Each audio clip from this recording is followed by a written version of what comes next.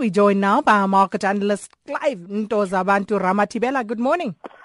Hello! Lots of the morning to you, Sakina, to the rest of the listeners as well. So, Sakina, I just want to apologize for Friday, because I'm becoming a celebrity. So, they just call me, there, TV, nyana, there, call. I'm very sorry. Well, we'll take that conversation off air. We will discuss that offline, Clive.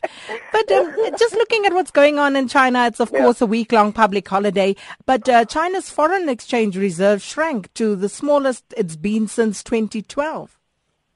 Yeah, this is an indication, Sakina, that the central bank sold dollars as yuan, and also that they are declining in terms of that because of the slowdown of the domestic economy. The world's largest currency, Sakina, shared about $99.5 billion US dollars, and they shrank down to $3.23 trillion US dollars in terms of their foreign exchange reserve. But this is still a massive number. I just want to point that out. It's still a very strong number. This reserve obviously is an indication of the country's liquidity capability to be able to invest and utilize it as a buffer.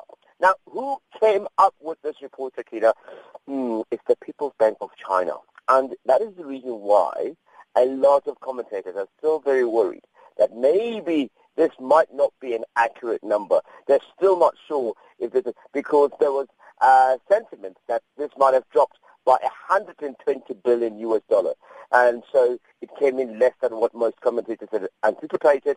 And so the guys are worried that this might not be an accurate number. So normally they wait for the HSBC report, which also gives us an indication of what the number actually is. So still, policymakers are fighting to hold up the weakening yuan. We know that they tried to weaken it as well since October last year.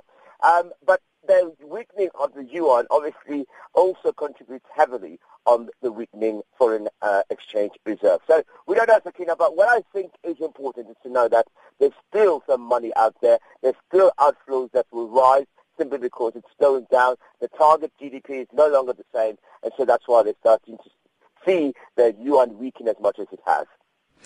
And some interesting news in the oil sector. Oil traded near $31 a barrel, and that came after Saudi Arabia and Venezuela met to discuss cooperating in order to try and stabilize the market. And U.S. data also signaled investors are split in the direction of prices, Clive.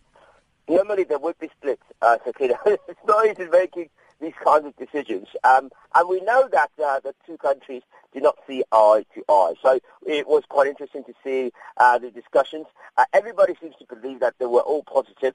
We know what's happened because of the continuous. Because Venezuela is a smaller contributor, Sakina, what tends to happen is Saudi has continued with pumping the oil, and so it's weakening some of its smaller partners within the region in terms of the weakening oil price. It hits those smaller countries a lot.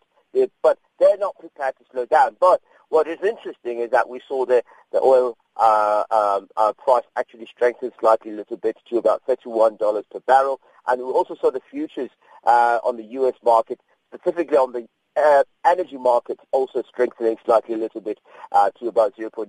So it was quite an interesting one to see. There are very little signs of abatement on the supply side. We're not sure what this actually means. It can only be clearly be identified once we have all the numbers. So we'll wait and see how these negotiations have gone. I think for the rest of the week, we'll be waiting to see how the performance of this particular energy market will respond to the negotiations between Venezuela and Saudi Arabia. Indeed, we shall. And just looking at those jobs numbers, U.S. companies created 151,000 jobs in January. A disappointment compared to the economist consensus leading up to the release of that report. It was a disappointment, Sakina, but I think sometimes we are overreacting. And I'll tell you why. You can't continue to create this many amounts of jobs every month. It's just ridiculous. The jobless rate is sitting at 4.9%. It means out of the 358 million United States people, only 4.9% of them are actually not in the job market. That is phenomenal. Since 2008, we know this is the lowest it's ever hit in more than 22 years. So What is it that I saw that were positive about the jobless rate besides missing targets or hitting?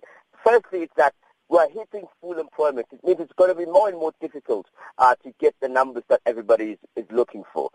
Participation in the jobs market is stabilizing, which is very positive. If you look at the graphs, you'll see perhaps even more encouraging was the move in the labor force participation rate. The share of the working age population that was either employed or looking for a job ticked up by 62.7%. That is remarkable. That is what you're looking for when you're creating jobs. And the last one, and the one that everybody's been crying about, including the guys who are candidates for the presidential race, they were crying about this, but now the numbers show that wages are moving up.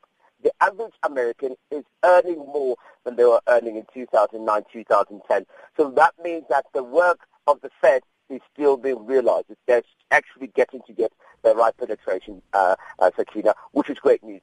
For those 3 points alone, the disappointment is soft lending. Well, Clive, we're going to leave it there. Just a quick one from Ambrogino to leave you with. Says, I think we should get royalties for these celebrity appearances of yours. So the two of you can discuss that offline.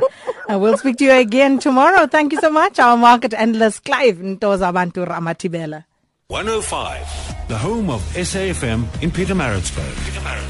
SAFM, South Africa's news and information leader.